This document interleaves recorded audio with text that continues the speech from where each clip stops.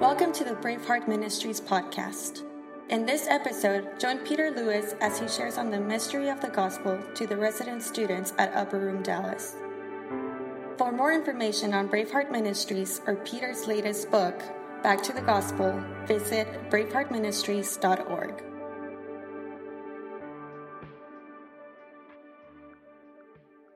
I just encourage you, whatever that thing is in your heart and mind that always seems to nag you, maybe even it's just present now when there's stillness, just remind yourself that Jesus is Lord over that, and go ahead and say it. It could be finances. Jesus, you're Lord over my finances. Jesus, you're Lord over my past. Jesus, if you're afraid of the future, Jesus, you're Lord of my future. If you're afraid of just anxiety about a spouse, Lord Jesus, you're Lord over my spouse, my future spouse. Whatever it is, just tell him, Jesus, you're Lord over that. Just use your word. You don't have to say it super loud and obnoxious, but just acknowledge in your heart to the Lord. Come on, let's just take a moment. Thank you, Lord. Thank you, Lord. Just do work right now. Just remind. Just put yourself underneath his lordship.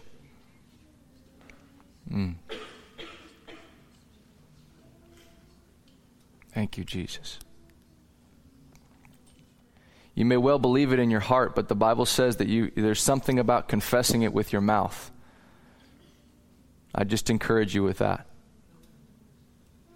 Something about saying it out loud so that you can hear yourself say it. Amen?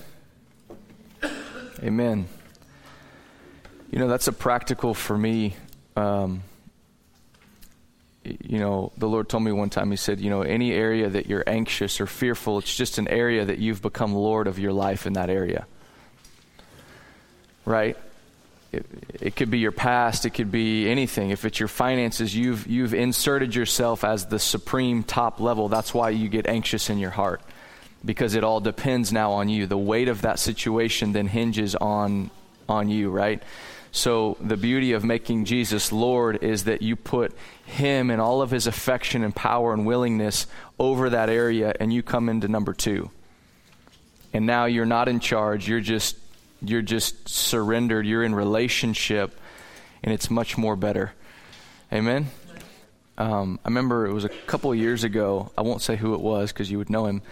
He was in class, and it was about 3 weeks in. I don't know if you'll remember this. And he sat in the back, and he just had this puzzled look on his face. Grew up in the church, did ministry school. And he goes, I feel like my whole foundation is being bulldozed. And there was a sense of sorrow. There was a sense of sadness to it, but there was also a sense of relief and kind of okay. And I realize sometimes it can be that, right? Because it's a lot, and especially this format, and I felt like it was Thursday already.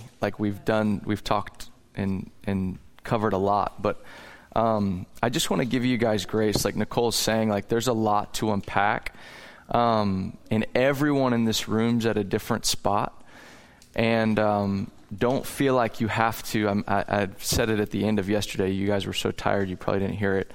But I was like, it can feel like this big mountain that you're like, oh my gosh, this is big. And it's kind of meant to be that way, but I just want to give you guys grace that this will be a process that unfolds over the next weeks, months, years. And hopefully this book, this class will provoke you in the Word and in your time with Him, that working on that is just a renewing of your mind that takes place over a period of time and in community, that you don't have to get it. I want to take that pressure off. Is you may have left and go, I don't know if I got it. There's no it, really. Does that make sense? You're not trying to accomplish some mental thing. It's just it's a process of your mind being renewed. So hopefully today, because I grew up in the Bible church, non-denominational, didn't know about the Holy Spirit. That's my background. And I am so thankful for my upbringing. I really am. I'm thankful that I was Bible church. We taught to value the Word. And even the construct that I grew up in, I've learned to value it and see where it fits in the whole, and just acknowledge, it wasn't, for me, I just have and it's been a long, probably 10-year plus journey of me in this, asking these questions. But I've learned to go, you know what? It's not either or. I just see where it fits in the picture. And even this, like there's no fullness. It's not like, oh, now this is it, neatly packaged. Here's the gospel. This is like a feeble attempt. Like I said, we're all of us collectively, any man or woman of God that says, okay, I've got it, this is it. Let me tell you, I would just be careful. Like I don't, there's so much, I'll look back in this in 5 years and go, oh my gosh, what was I thinking? Like there's some stuff in here, I'll be like, oh my gosh, that's because it evolved. God is so big. You're going to spend eternity and he's unveiling himself, different sides of himself. And we're going to go for eternity. So he's so vast, there is going to be this next layer of God saying, hey, here's another side of me that's so beautiful, that's so amazing, that kind of blows your mind because you thought this was the most beautiful part, right? But I can relate to that. And so I just want to give you grace. And if you're where Ruth's at, like, have grace. Have grace. Don't try to move past where you are. Just be where you're at. Let God process you. Don't compare yourself to other people in the room. Any of that, okay? I got an email question that was really good. It was about relationship and asking, is it only about relationship? And it was a good question, and I want to speak to that because sometimes it can be, this start of the class is very one-sided. It's very single-focused because it's the foundation. That relational connection, covenant, identity, it's foundational to us carrying out the works of God. Ephesians 2:10 says that we were his workmanship, created in Christ for good works that he prepared beforehand that we should walk in them. So in your new creation, in this place with God, you're actually created to work for him. Paul said, and he goes, man, I labored harder than every single one of these missionaries. But he said this, but he goes, but it wasn't me. It was the grace of God in me.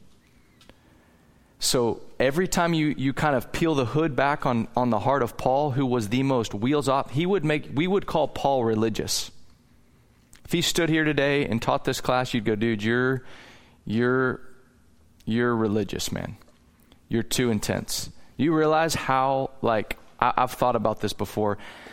If you read Paul's letters, he lived with an urgency to his life because he thought, check this out, he actually believed Christ was coming back.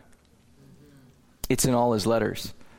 He's like, guys, hang on. I know you're going through hell right now. He's like, but he's coming back. So just keep the good fight of faith. Keep going. Come on, guys. He's coming back. Man, we got to keep working. We got to keep going to the lost, the Gentiles, to preach the unsearchable riches because he's coming. And if he came back and was like, okay, whoa, here I'm at. How much time has elapsed since I've been on the earth? He would have this you would feel uncomfortable being around him, I assure you. You'd be really uncomfortable. And your whole world would it would shift. And I feel like we need some of that in the church. I feel like we can get too much about us in our own lives. And so I'm saying this whole thing can feel like a double-edged sword. He wants us in this place of rest. Paul said, you peel back the hood of his heart, and he says, man, I count all of this stuff that I knew. I count it all as rubbish. He uses a different word. I count it all as rubbish. He says, for the surpassing worth of knowing God. Christ Jesus, my Lord. So this knowing will produce a work. So this whole first 4 days is about knowing. And the problem is I believe in Western Christianity, there are a lot of obstacles and false beliefs about God and about ourselves that keep us from knowing him. They're like sacred cows that stand in the way of us enjoying face-to-face intimacy with God. And the gospel removes those. It puts you and connects you back with God. And this is my heart. If you want to know, why do you do? I ultimately want this. I don't talk a lot about this.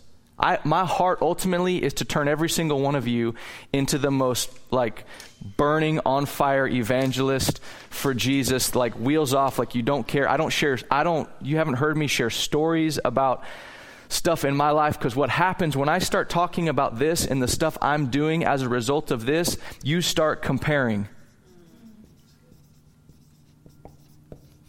I just see it.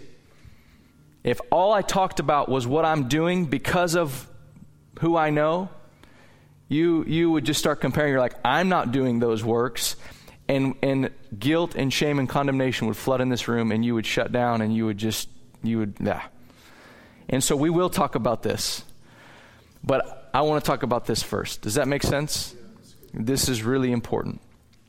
Because this is the foundation to everything. This is how you're going to be able to do this and not burn out. People talk about burnout. That's weird, right? It's not normal. Burnout's not normal. Letting your heart get burnt out's not normal if you know this, if you can stay in this. Now, I get it. I say it's not normal.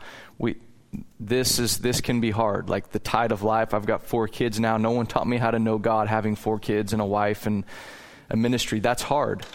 It's hard to fight for this, and God keeps bringing me back to this because what people see in my ministry is this. They're like, what are you doing? You realize the pressure in ministry? People want to know, what are you doing? And if I don't have a value for this is going to be hollow and empty. So I don't know what the good works are that God's called you to do. It's going to be different. Some of it will be the same. But this whole, everything is about this. And so identity, covenant, all that stuff, it fits into knowing God. You ever read that in Psalm 23? He says he makes us lie down. Everything else is about he leads. But the one is like, he makes me lie down, because we don't want to lay down. We don't. No one wants to just lay down by the still waters and just be like, oh, this is nice. Like it sounds nice, and we put it on pillows. It's the most tormenting thing when God makes you lay down. You're like, but I'm not doing anything for you. He's like, sit down, and he just binds you in that place. And so, man, yes. And I think, Annette, you were alluding to that, right? Like that place of rest and relationship. And if you can get there and you can get satisfied there, look out. Because the enemy, man, he'll just accuse people to you. Like I guarantee you, some of you have heard the accusation of the enemy about someone in this class in the last 3 weeks. They asked maybe a question that rubbed you wrong. Maybe they talked too much, and you're like, I can't believe they're talking so much.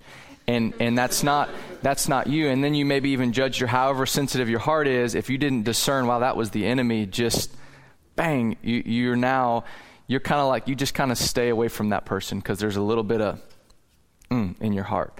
So yeah, you don't necessarily have to go talk to that person, but like he said, that's your own filter. Learn to filter that through Jesus and his lens. And so hopefully this does that. I'm dealing with an issue in another church, and there's a guy who's a leader, or he's like a lay leader, and they're just trying to discern whether or not to empower him or not to empower him. And the Lord gave me the parable of the barren fig tree.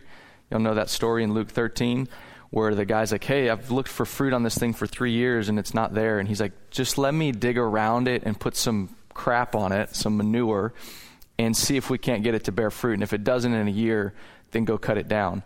And I feel like sometimes we should do that in our relationships. You're looking at your relationships and people next to you that aren't bearing fruit, and you're ready to cut them down. And you're like ready to just whoosh, let's just be done with it. And I don't know, I felt to share that with just this group for someone that don't, maybe instead of take the posture of the person who wants to cut it down, take the posture of the intercessor that says, you know what, I wonder if I dug around and put some work into this thing and actually believed it was a fig tree and that it could bear good fruit, and to put a little work into that. I wonder if that we could then fix this thing, instead of just being quick and go, you know what, this thing for 3 years has not borne any fruit. I'm cutting it down. And some of you do that with your own heart. You do that with yourself. You're like, man, I haven't had any good fruit, and I've struggled with this for this and that. And you're just ready to, there's that self-hatred thing going on. You got to cut that out. You're a good tree, okay? Some of you need to hear that. You're a good tree, and you're going to bear good fruit. All right? So this class may feel like a little manure's coming on and some digging, for real. You feel the manure. It smells bad.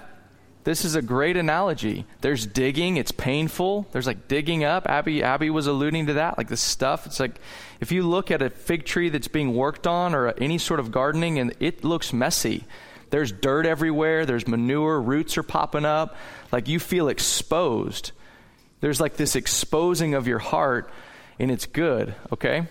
I can't tell you how many times from the pulpit or wherever people assume your motive or they mishear something. Just give them a chance to clarify what they said, and don't leave offended. When there's a group, when churches are 600, 700, forget 100, you can't connect with every person. Like if preachers or teachers or leaders spoke in such a way so as not to offend anyone, they wouldn't say anything. You can't say anything, right? Because then you have to be like, well, you say this, and then you qualify everything you say with the other side that you're saying. And Jesus didn't do that. He says, hey, he would make a point, and that's why in the scriptures, that's why people get divisive and argue over the scriptures. Because he says one thing, and then the next chapter he says is something completely different.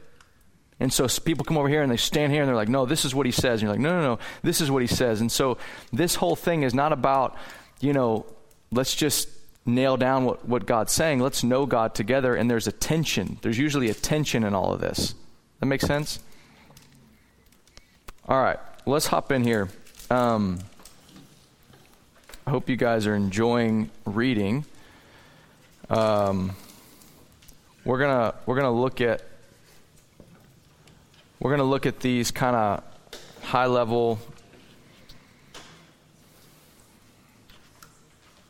Okay, these 4 chapters, and then I don't know where we're gonna go today. Anyone want to summarize the key points here? Chapter 4. I do kind of want to go in order, and I want to show a little timeline a little bit.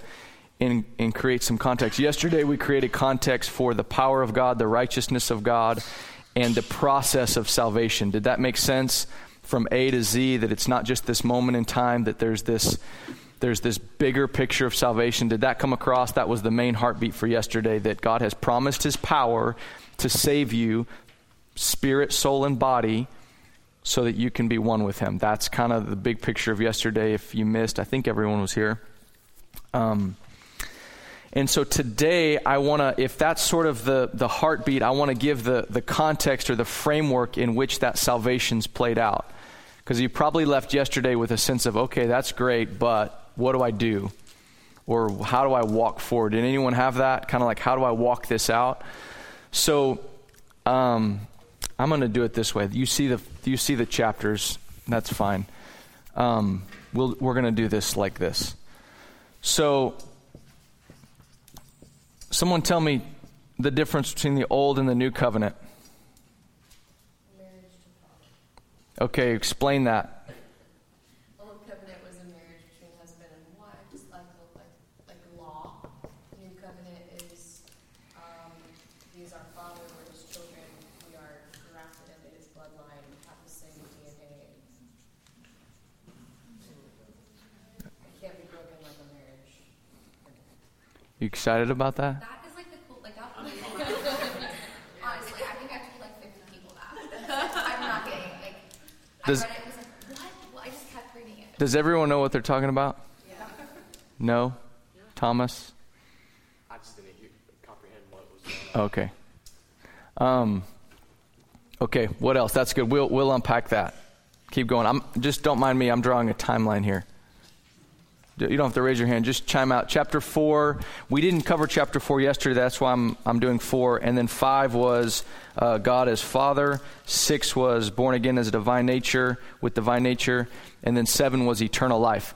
So just let's summarize. I want for the class that we're on the same page.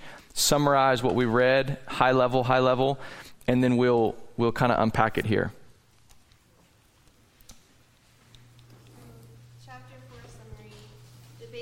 our lives is the new covenant of adoption, an unbreakable, unconditional relationship. You have a completely new identity of righteousness that strengthens us to walk victoriously without striving because we are in the body. That's awesome. Very good. Anyone else? Chapter 4, chapter 5, God is Father. Chapter 5, I just really took away how much love there always has been and always will be, and like we don't have to strive for his gifts. I really like the analogy about the prodigal son. I like how the explanation about like how the father's feelings were the same for both the sons, but the reason that the one that served never experienced like the joy of just being a son was because of, like he looked at himself almost as a worker, even though he was a son, and so he never experienced what was right in front of him. Yeah. Yeah, I never saw it that way. Yeah. It was really good. Did y'all catch that? That's like one of my favorite stories in the Bible.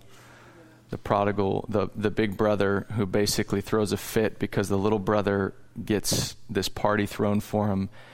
And the Lord, and this is how I'll share how this came to me. I don't know if I put it in the book, but this is the way the Lord deals with me. I'll open the Word, I'll be reading, and He says, "Hey, can I show you something that you think? Can I show you some error in your thinking? Can I show you a way that you think about me that I want to challenge?" I'm like, yeah, okay. And he goes, go to Luke 15. And I'm like, I told the Lord, I was like, I've read this. Kind of like, hey, just talk to me. I've read this. And he's like, no, go read it. So I read it again, and I'm like, and he goes, look at the older brother. And the older brother says two really awesome things that are, when you get it, you're like, ooh, I've totally believed this about God. He told his daddy he's throwing a fit in the field. Y'all know the story? He's like just pouting in the field because this injustice, right? He's worked faithfully all his years, and he's never disobeyed a commandment from his father. That's a good resume, right? Served faithfully and never disobeyed. And he says this, yet you never gave. And he says, and the Lord said, stop. He told me, you think that your service to me and your obedience is to provoke me to give you something. He says, you think the more you obey and the more faithful you are to what I've asked you to do, the more I'll give you. The more open my heart will be towards you.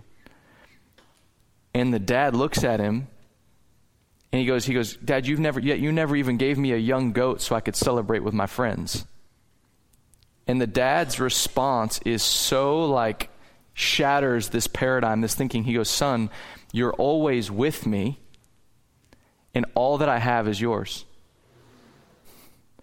He's basically saying that paradigm, that system of thought towards me does nothing to my heart. Everything I had was at your hands, at your disposal. All you had to do was ask me. But because in your mind you had set up this system of thought with me, this wrong relationship, you were relating to me in error.